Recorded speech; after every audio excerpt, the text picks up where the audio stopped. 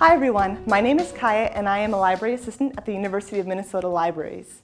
I also help create a display of book recommendations, of books that are more fun to read that you might want to check out from within the libraries. Right now our display focuses on books that have been turned into movies. And with that in mind, I've brought in 5 additional books with me today that you might want to consider. The first book I have is Gone Girl by Gillian Flynn. And this is the story of Nick and Amy.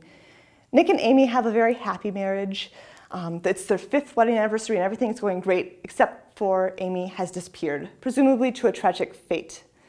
Nick comes under intense police and media scrutiny, and the story begins to develop a lot of holes, and the marriage is apparently not as happy as everyone thought. But did Nick really kill his wife? This story is told from alternating points of view and has a lot of twists and turns and things that will play with your mind a bit. So it's definitely a fun book to read. The movie adaptation of Gone Girl will come out in October of 2014. And this is a book that people will definitely be talking about. So if you can, get your hands on Gone Girl by Gillian Flynn. The next book I have is In the Heart of the Sea by Nathaniel Philbrick. Philbrick brings a story that actually inspired Herman Melville to write Moby Dick to life, which was the wreck of the whale ship Essex. In 1820, the Essex sank after being rammed multiple times by a sperm whale in the middle of the South Pacific. 20 men survived and found themselves in 3 tiny boats 3,000 miles from the coast and began a long journey battling hunger, thirst, disease, and fear. In the Heart of the Sea won the National Book Award in 2000 for nonfiction and is scheduled to become a movie in March 2015. Perhaps you're still wondering how they are managing to squeeze 3 blockbuster films out of 1 children's book. If so, it might be time to revisit The Hobbit by J.R.R. Tolkien. This classic tale follows Bilbo Baggins, Gandalf the Grey, and a motley crew of dwarves as they journey around Middle-earth to face the dragon Smaug.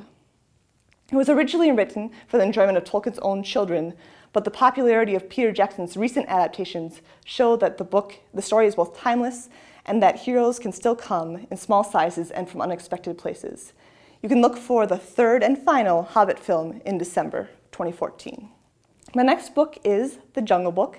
This is also a children's book, and you may be more familiar with the Disney animated adaptation, but we are going to be getting a live action adaptation in October 2015 this time.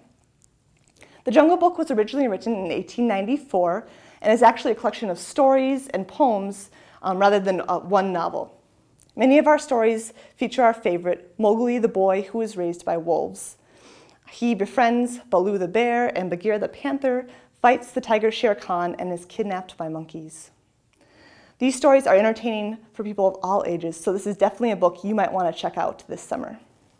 My final book is Unbroken by Laura Hillenbrand.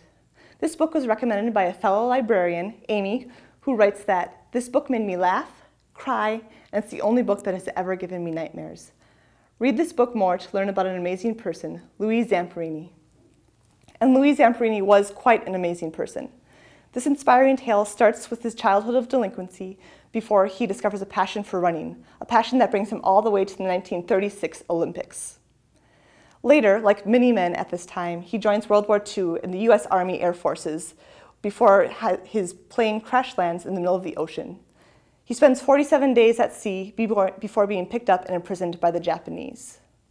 Unbroken is the story of a true American hero, and it spent 165 weeks on the New York Times bestseller list. Unbroken is being made into a movie that is due to come out in December 2014.